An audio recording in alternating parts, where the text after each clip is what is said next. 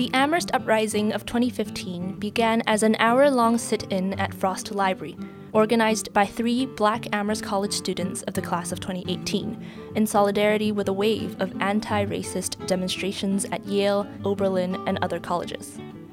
This monumental movement led many Amherst students to demand college-wide changes to address racism on campus. And I want to be very careful about my wording in this next part, because this was a movement began by 3 Black women students, specifically centering the struggles of Black women. And though we stand in solidarity, Asians and Asian Americans have very different struggles, which is kind of the point of this episode, to not homogenize the struggles of different communities. But of course, we can still learn from each other and inspire each other. And maybe that's getting closer to the word I'm looking for. We can inspire each other. The Amherst Uprising inspired a renewed interest on campus to demand change for Asian American students as well.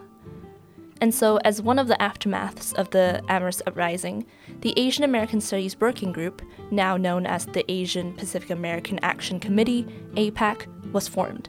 And they have worked and are continuing to work to create an Asian Pacific American Studies program here at Amherst College. Part of that work has been to get the college to hire tenure-track faculty with backgrounds in AAPI or APA studies. A request for this was approved last year, and Professor Saito, our guest today, is a new faculty member here this year, a scholar of AAPI, and part of her work at Amherst is to help continue develop this AAPI major.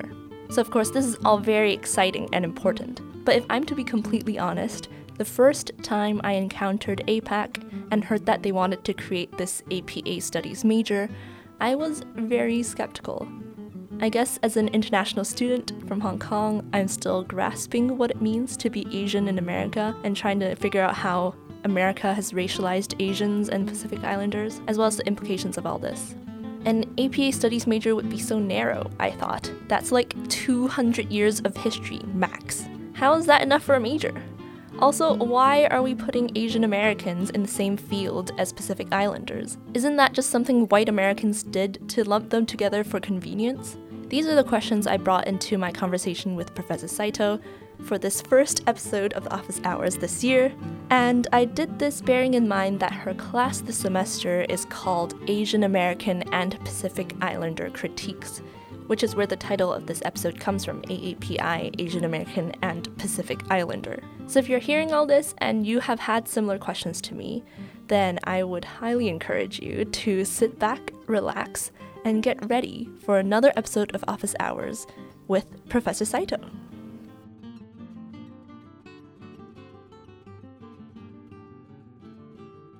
Hello, Professor Saito. Thank you so much for coming onto the Office Hours podcast. There's been a lot of buzz and excitement about you around campus, especially among the Asian American community, I think, because you've been hired to help get an AAPI or APA studies program going at Amherst College. So I'm very glad to be able to get you on the podcast to talk about your research and also this program.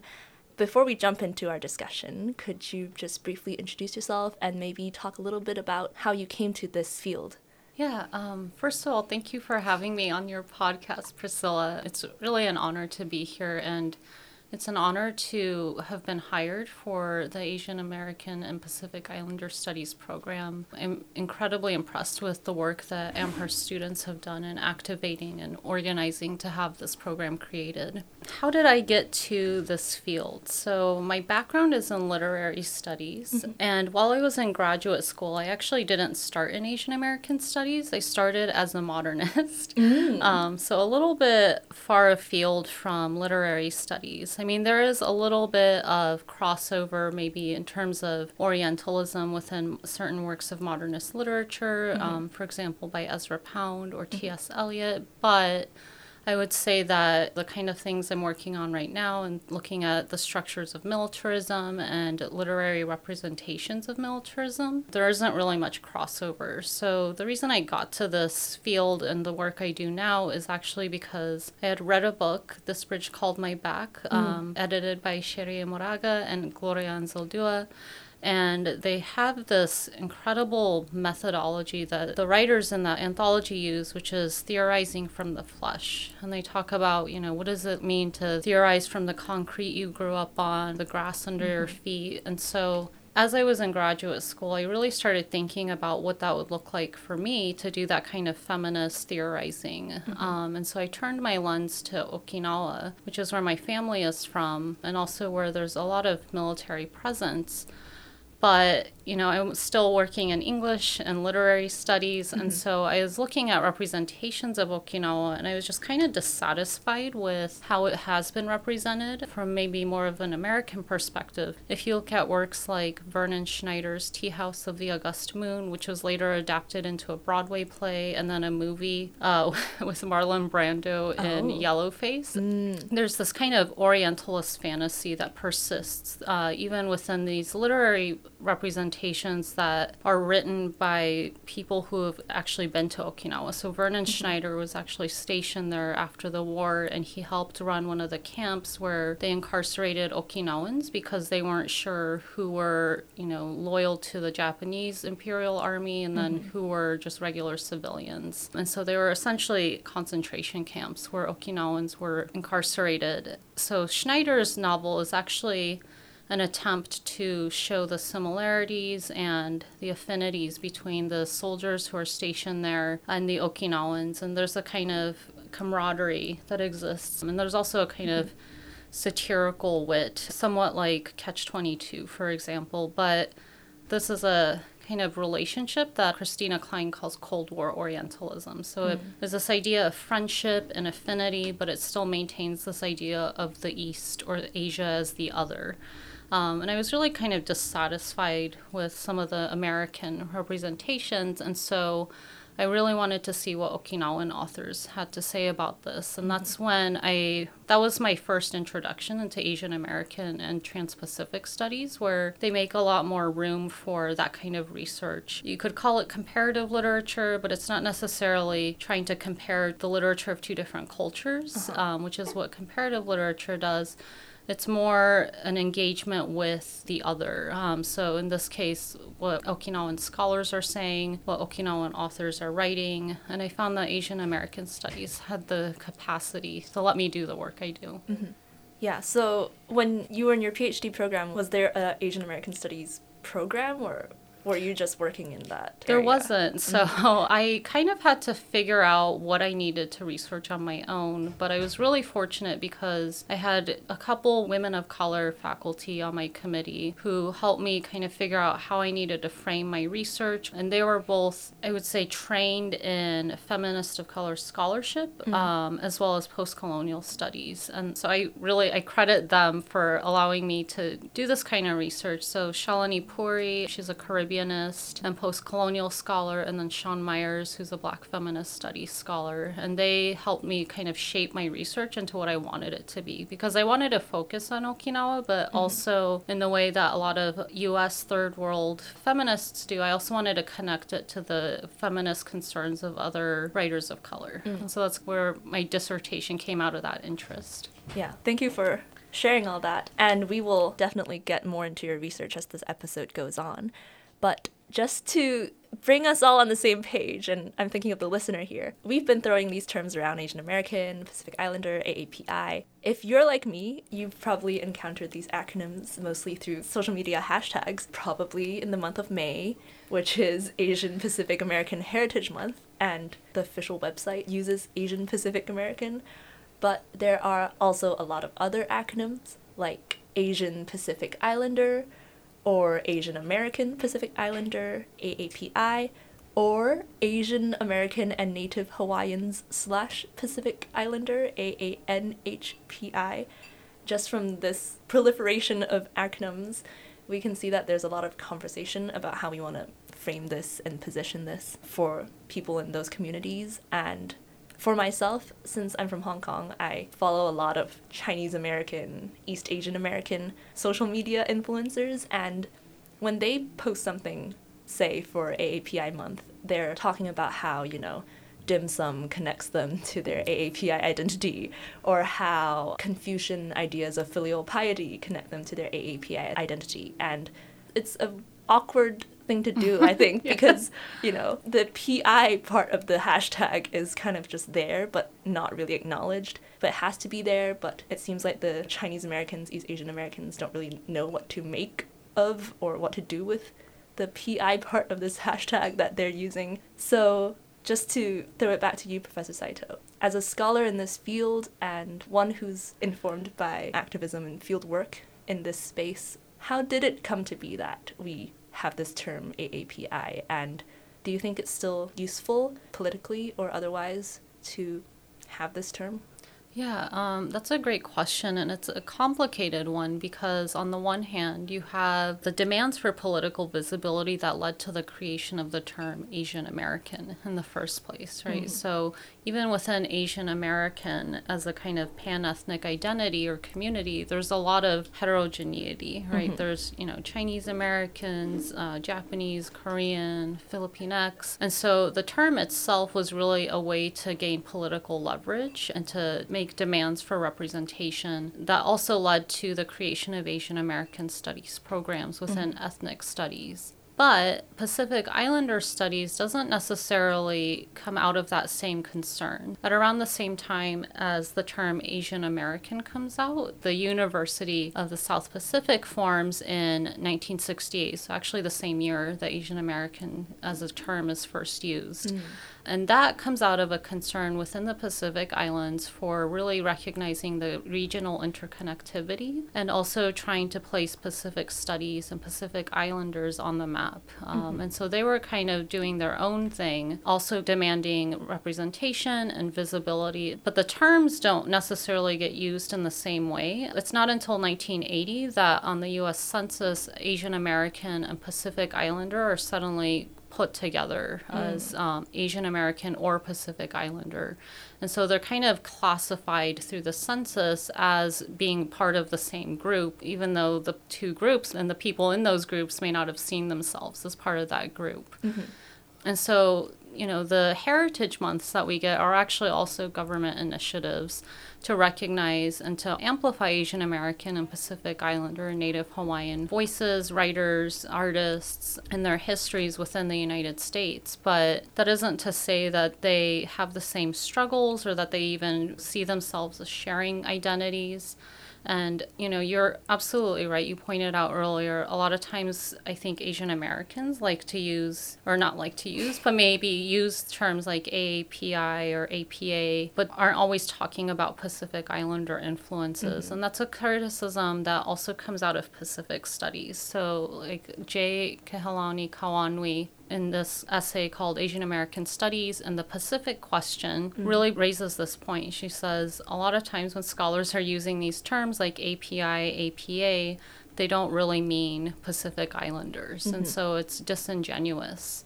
And so she calls for us to think about Asian American and Pacific Islanders in a comparative framework. And that's kind of what the course I'm teaching right now is actually structured around, is that tension mm-hmm. and recognizing and honoring the fact that these are two different fields, two different communities who may at times come together over shared interests. Mm-hmm. I was going to bring up your class because, you could have done semester 1 is Asian American Studies, semester 2 Pacific Islander Studies, and separate them. So as a scholar, as a teacher, what do you think we can gain from looking at them in a comparative framework?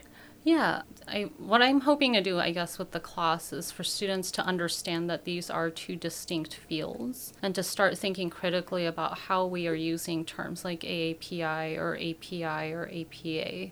And so the course itself is meant to kind of mimic that tension that I hope is a generative tension. So instead of doing, like you were suggesting, not just in terms of semesters, but also like instead of doing a unit on Asian Americans and then a unit on Pacific Islanders, which would require subordinating one or the other, depending on which one is studied first, what I do is kind of try to oscillate back and forth between them. So there's kind of alternating weeks of Asian American literature or scholarship and then Pacific Islander. And then we go back to Asian American.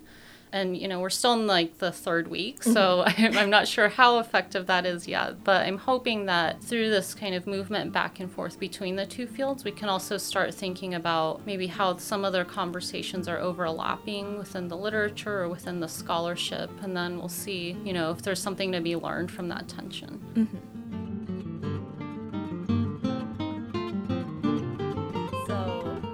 As we continue to pick this apart and understand why it's important to distinguish between the two, Professor Saito thought that it would be helpful to bring in this poem called Hooked by Kathy Jetnil Kitchener.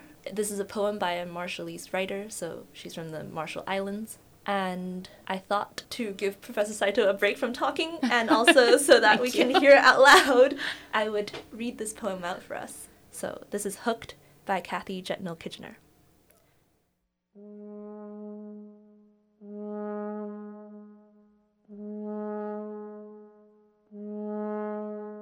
After he felt the rain of bombs that left puddles of silver shrapnel, slivers of splinters where houses once stood and charred bodies, both Japanese and Marshallese. After he watched soldiers shoot a woman's ears off because her husband was a deserter and accused traitor. After he watched his chief, strung up by his ankles, beaten raw for stealing from a dwindling supply of coconuts. After fugitive nights, when fishing was banned, when he'd slip onto the reef flat, breathless, the moon curved, shining like the outlawed fish hook, gripped tight between his fingers. And after nights when even this became dangerous, after the children stopped asking for his stolen catch of fish, after even they had withered away, rows of ribs smiling, grotesque grins through skin. After all of that, it must have seemed heaven sent, a gift from God, this gift from the Americans, this shining tower of food placed before him, box after box after box, of canned Spam, flaky biscuits, chocolate bars, dry sausages, hard candy, and bags of rice, all waiting to be eaten. He remembers he cried. It was so beautiful. Every day of the life he led after, he remembers that pile of food taller than any building he had ever seen. He remembers it as he pops open a can of Vienna sausage, savors the salty grease on his warm rice, the taste of a filled belly. He remembers it as he slices Spam, sizzling hot on the pan. He remembers it as he drizzles soy sauce into a boiling pot of crispy ramen. And even after his breathing turns heavy, even after his joints protest the walk to the store, even after the devious tingle trickled into his arms, even after the doctors told him the leg would have to go, even then, he never stopped licking the grease from his fingers that still felt haunted by the outlawed hook. When his children asked him why, he couldn't listen, why he kept eating the food his doctors had prescribed against, even after they begged, he merely flexed his restless fingers. He had been hungry. He would never be hungry again.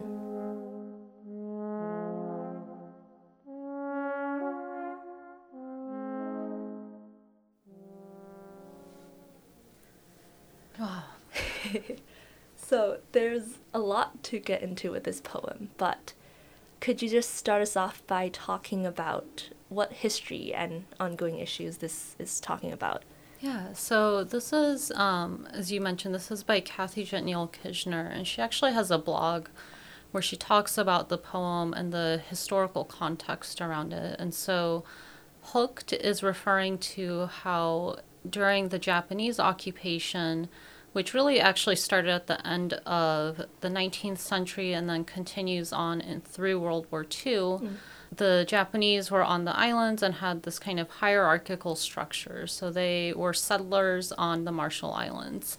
And the indigenous Marshall Islanders were then kind of subordinated to the Japanese. With the start of World War II, the Japanese Imperial Army became really fearful that Marshall Islanders might go down to the beach and then become traitors, perhaps signal to the U.S. military. And so the Japanese occupiers at the time outlawed the fish hook in order to prevent Marshall Islanders from actually going down to the beach. And this is their traditional form of getting food on the island. And so the result of that is that the Marshall Islanders then go through a period of starvation and famine. And the Japanese are also going hungry at the time as well. And then the U.S. military arrives to liberate the Marshall Islands. After the U.S. military arrives, they begin importing processed foods like spam, the Tower of Goods. That seems like a gift from God, is how she puts it. And so this is a kind of reference to how U.S. military aid is often characterized as benevolent or divine aid. And U.S. occupation and invasion is also sometimes characterized in these benevolent terms as liberation, as a kind of freeing of the people who were occupied by the Japanese. And so Kathy Jetniel-Kijiner is really kind of exploring this history and this relationship that the Marshall Islander survivor, the man in the poem, has to this food, which ultimately leads to him becoming diabetic because it's really unhealthy food. It's like, it's processed, it's fatty. It's completely different from the traditional food that Marshall Islanders were used to consuming. And so it leads to this lifelong addiction. So he becomes hooked in a different way to the food itself. And then it leads to his amputation and early death is what we're to surmise from that poem. The reason I suggested this beyond the historical context is I think it offers a really interesting and important starting point for thinking about why terms like APA are problematic, because APA suggests there's an equal standing between Pacific Islanders and Asian Americans. And this poem really shows actually, this history is really fraught. There's Japanese imperialism, there's U.S. imperialism, and then there's Marshallese indigenous ways of living being disrupted by both forms of imperialism and militarism. Within the United States even, that history becomes complicated because they're not necessarily facing the same struggles, right? So after U.S. invasion of the Marshall Islands in 1947, the United States actually annexes all of Micronesia. The U.S. Navy goes to Bikini Atoll and asks the islanders there to move off the atoll so that it can begin its program of nuclear weapons testing. And so the Marshall Islanders are then facing this other issue of nuclear contamination that isn't quite the same as the nuclear contamination that happened to the Japanese also during World War II. Because the Japanese survivors, there's at least acknowledgement of what they went through and the horrors that were subjected on them. And the Pacific Islanders don't really get the same kind of visibility or recognition for the issues that they're facing. And so this is just like one example of how that term itself kind of erases or maybe homogenizes some of that history. It makes it seem like both Asian Americans and Pacific Islanders as minority pan-ethnic groups are facing the same issues, but they're really not. So the poem Hooked and the history and ongoing experiences of Marshallese Islanders is a warning to not homogenize Asian Americans and Pacific Islanders, then why have an AAPI class? Why have an AAPI studies major? Well, to answer this question, Professor Saito introduces us to the history of Okinawa, the place where her family's from and also where her research is focused on. Okinawa, since the end of World War II, has been occupied by the U.S. military. Between 1945 and 1972, this was an official occupation. And what I mean by that is that Okinawa was under the administrative control of the U.S. Civil Administration of the Ryukyu Islands, or USCAR. And then after 1972, the United States essentially, quote-unquote, gave Okinawa back to Japan. But Okinawa was actually a sovereign kingdom before U.S. occupation and before Japanese colonization. And so in 1879, after the Tokugawa clan wins over the Satsuma clan invade the Ryukyus and then force the Ryukyus to be part of the Japanese Empire. So this is actually before Japan kind of envisions or reforms itself as a modern nation state. This is during the era of Japanese imperialism still. So you have Okinawans as indigenous sovereign people who are first colonized by the Japanese, and then because of that relationship, also later kind of sacrificed to the U.S. military. Because of that history, you have this convergence of what in Okinawa studies they call dual empire that structures the racialized and gendered landscape of Okinawa, including the treatment of Okinawan women. And so on the one hand, Okinawan women from the U.S. side are kind of sexualized and fetishized through these Orientalist discourses of Asian women as being submissive, sexually available. On the other side of that, though, you also have the Japanese imperialists who really saw Okinawans as primitive and backwards and different from Japanese. And this is not a viewpoint that was that far in the past. I was actually talking about this with my mother because my father is Japanese and my mother is Okinawan, and she said, you know, a few years ago, you would have been called hafu. Like, I would have been, you know, mixed race. And so even though today people think of Okinawans, or some people think of Okinawans as Japanese, there is that colonial history and that relationship. I want to highlight this because I don't want this to get lost. As you said, when we think of modern Japan, we think of Okinawa as part of Japan, and I think a lot of people might not know that Okinawa was a sovereign state before late 19th century. So in the 19th century, how separate was Okinawa, and what are the differences in culture or maybe language that were there in the 19th century or maybe persist? Yeah, that's a really astute question. So it was a completely separate kingdom. They did pay tribute to China as well as Japan. In 1609, the Japanese Empire basically forced or pressured Okinawa as a sovereign kingdom, which at the time was called Uruchu, and then becomes Japanized into Ryukyu. And then when it becomes a prefecture of the modern nation state is when it's named or renamed again Okinawa. Oh, I see. So the name itself kind of conveys these different colonial periods. But Okinawa did have its own king even into the 19th century. And in fact, if you look at, you know, it's really interesting to read some of the earlier U.S. writings. Commodore Matthew Perry's expedition, in which he was actually going to Japan to force them to open up their trade with the United States, he makes a stopover in Uruchu Kingdom, and there's extensive journal writings about the activities of the U.S. military there. And so you can see this glimpse of a moment in which the Uruchu Kingdom is just on the cusp of being subordinated to the Japanese Empire. But you were asking also about the language, and so it was actually after Commodore Perry stops in the Uruchu Kingdom that the Japanese Empire started realizing, oh, maybe there's Okinawa can be a little bit more interesting or have more value to Japan itself. And so U.S. military connection is one of the main impetuses for Japan invading the Uruchu Kingdom. And then as a result of that, there's also this Japanization that happens, and so Okinawans are outlawed from speaking indigenous languages. There are many indigenous languages. Uchinanguchi is maybe the most widely recognized, but a lot of the villages also had separate indigenous languages, or like the different islands had them. But the Okinawans were killed sometimes for speaking those languages. It wasn't taught in schools anymore, and so right now, there is a kind of movement among, especially the younger generations, to revitalize the languages. And I'm hoping to study Uchinanguchi someday. But Yes, that sounds fascinating. Moving on to American occupation of Okinawa in the 20th century.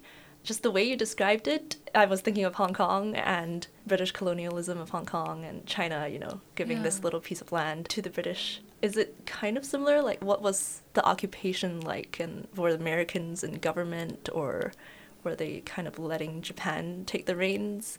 It was really complicated, I would say, especially at the end of World War II, because the United States wanted to control Okinawa. The yen was replaced by first there was the B yen, which was like a different version of the yen, and then American dollars were used. So my mother actually grew up during a time when they were still using American dollars before reversion. And so in that sense, U.S. occupation was totalizing in a way. Because of their bureaucratic control of Okinawa, actually Okinawa becomes stateless during this period. So they don't have citizenship or a nationality with the U.S., and they don't with Japan. And Japan maintains what they characterized as a residual sovereignty, so sovereignty only in name, and the understanding that someday Okinawa would be returned to Japan. But Japan wasn't actually allowed to control what went on in Okinawa. But there were actually a lot of instances where there were contested sovereignties, so and things like memorialization of the war dead, that becomes a moment in which Japan and the United States are kind of struggling over memorialization because that's a way of identifying with the nation itself. And then Okinawans are kind of caught in the middle at this point. I see. And then in 1972, when sovereignty is it handed back to Japan if Okinawa was stateless? Like, how would you talk about that part of the history? Yeah, so from my understanding, it was a really hectic time. So Okinawa reverts to Japanese control and becomes part of Japan's nation state once more. And from my understanding, or the way the Okinawans I've spoken to have described it, it happened pretty much overnight. And so once that decision came out, all of a sudden they had to change all the signs that were in English into Japanese. They had to start driving on the other side of the road, and they had to change like even small stuff like where the bus stop was because it was on the wrong side of the road. And so it was kind of chaos for a period. And then eventually things kind of settled down, and then Japan begins this era of rapid industrialization. And just to clarify, was it an American decision to leave, or was it like a joint agreement that this was going to happen with Japan and America? Yeah. It was a joint agreement, but it was also the result of Okinawan protests. So because of the U.S. military presence, there had been a lot of acts of violence and incidents. And so Okinawans were protesting, and a lot of them wanted reversion because they thought that would protect them, and they thought it would mean the end of the U.S. occupation. There were some who also thought that maybe Okinawa could be its own independent state again. And certainly after reversion and the occupation didn't end, or at least maybe in terms of legal definitions it ended, but in the reality of it was that the military bases continued, and they're still there to this day.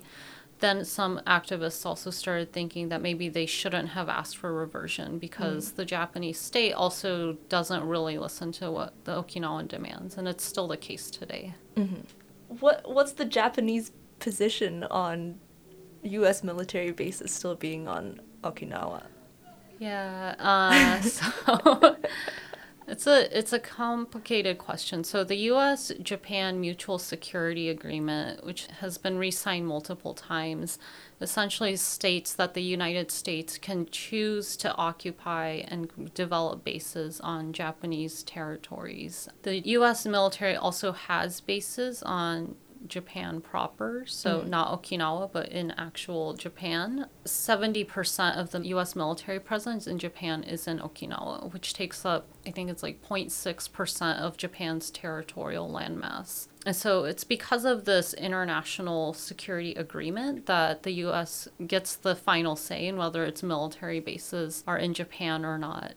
But for Japan, it's also become a kind of politically convenient way of maintaining its own hegemony and power in the Pacific. So their constitution after World War II forbids Japan from creating an army for purposes of going to war because of what happened with World War II and this imperial takeover that they attempted. With the military bases, they can say that those are there for defense, and then also Japan develops the JSDF, the Japanese Self-Defense Forces, as another kind of defensive military that is really just a military, but at least in name is supposedly there only for defense purposes, and that's the only thing the Constitution allows for. And so what we have going on in Okinawa is actually complicated because not only are the U.S. military bases there with the agreement of Japan, and the government of Japan actually pays for the bases, and they're also paying for the relocation of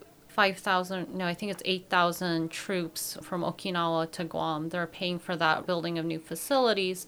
But then you also have the JSDF creating their own facilities on other islands outside of Okinawa Island, like Miyakojima, for example. And so for Okinawans, they're really subjugated to both interests. And in fact, different governors of Okinawa have at multiple times tried to stop this militarization, and they've tried to stop the U.S. military bases. And Japan just passed a motion in its Supreme Court a few weeks ago saying that Okinawa now cannot stop the military bases and doesn't have the right to do so. And so it's become this issue of, is this even a democratic process if Okinawans are voting to get the military bases out? The governor is trying to stop it, and now they're being told by the high courts in Japan that they don't really get the last decision anyways. Yeah, indeed a complicated question. But just looking at time, to move back to the field of AAPI, would it make sense from what I'm hearing?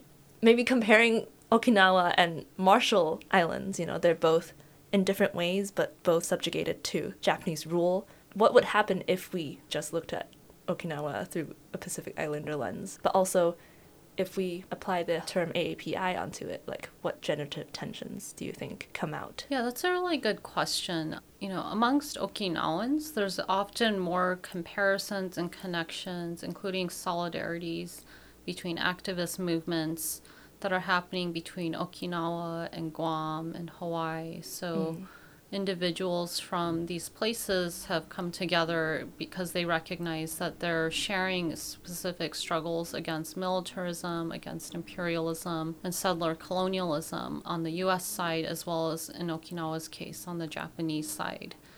At the same time, I'm hesitant to make the move of claiming Okinawa is a Pacific island because I feel like there can be a risk to that in terms of crowding out the real needs and the real struggles that Pacific Islanders are contending with.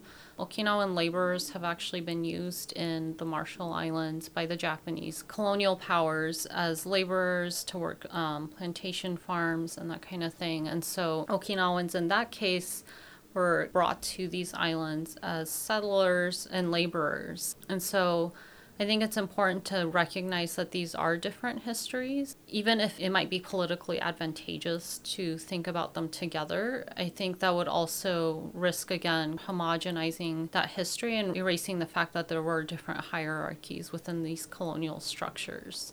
In terms of AAPI, though, I feel like nowadays that's used more as a political signifier of group identities. So it's not really relevant to Okinawa in a way because Okinawans don't consider themselves Americans. Right. So Asian American doesn't really make sense for them. But within Asian American studies, maybe, and Pacific studies, I think it can still be generative to think about how these two fields might in fact converge and give us insights about the workings of militarism and settler colonialism on Okinawa.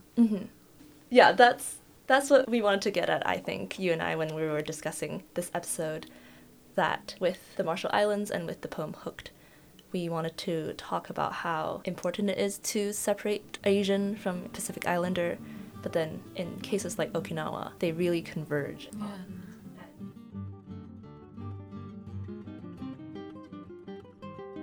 So let's say there's a student listening to this episode who may be a bit skeptical about the idea of an AAPI studies program. Hopefully, we've shown you a little bit about what is specific and unique in this field and why, even though it is problematic and difficult, it is still important to look at Asian Americans, Asians, and Pacific Islanders in a comparative framework. So now that we've gone through this first hurdle, Professor Saito, what are some hopes and dreams and things you envision for AAPI studies at Amherst or in general in universities?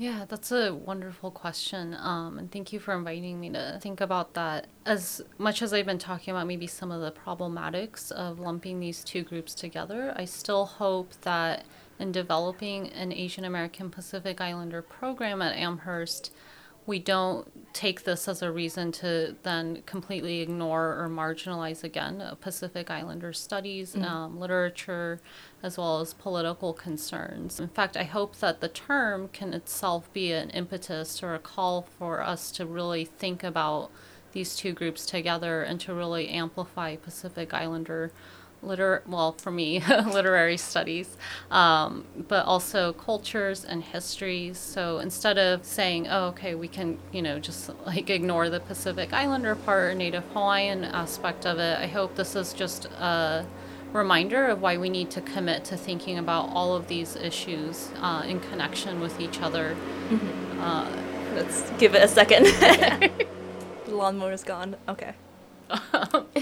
I was saying that, I hope we can think about these issues together. I also am really excited about the development of AAPI studies at Amherst because as Pavan Dhingra, who's been really instrumental in actually creating this program and making sure that it happens and bringing scholars together, as he's pointed out, there's actually nothing like this at liberal arts colleges. So Amherst would be the first liberal arts college to offer an Asian American and Pacific Islander studies program. So I feel like this is a really important moment in which we can really shape the field and shape how students are engaging with these different fields and thinking about the issues. Yeah. And then last question to close us out. You mentioned that AAPI really came about on the census. And I just don't know this because I've never taken an American census, but is it still AAPI on the census, or? Now it's become Asian and then a separate category for Native Hawaiian Pacific Islander. I see. Cool. Well, thank you so much, Professor Saito, for coming on to the podcast. Thank you for having me. And yeah, it'll be exciting to see where this goes in the future. Yeah, thank you. Thank you, Priscilla. Well, there you have it, my wonderful conversation with Professor Saito with only a few brief interruptions. I hope you learned something from that. I, again, learned so much about things I thought I knew. Before you go, remember that every episode comes with a Google Doc in the episode notes that has links and citations to readings, articles, anything else that we mentioned in this episode. The poem Hooked and the blog post accompanying it by Kathy Jetnell-Kitchener is in the show notes, and I highly recommend you go check it out and read it again yourself, as well as to read her website and her blog post explaining her own experience with how American processed foods have changed and completely affected the Marshall Islands. With that said, I hope you have a wonderful week, that you're settling in well into the semester, and I will see you again in 3 weeks' time-ish. Goodbye!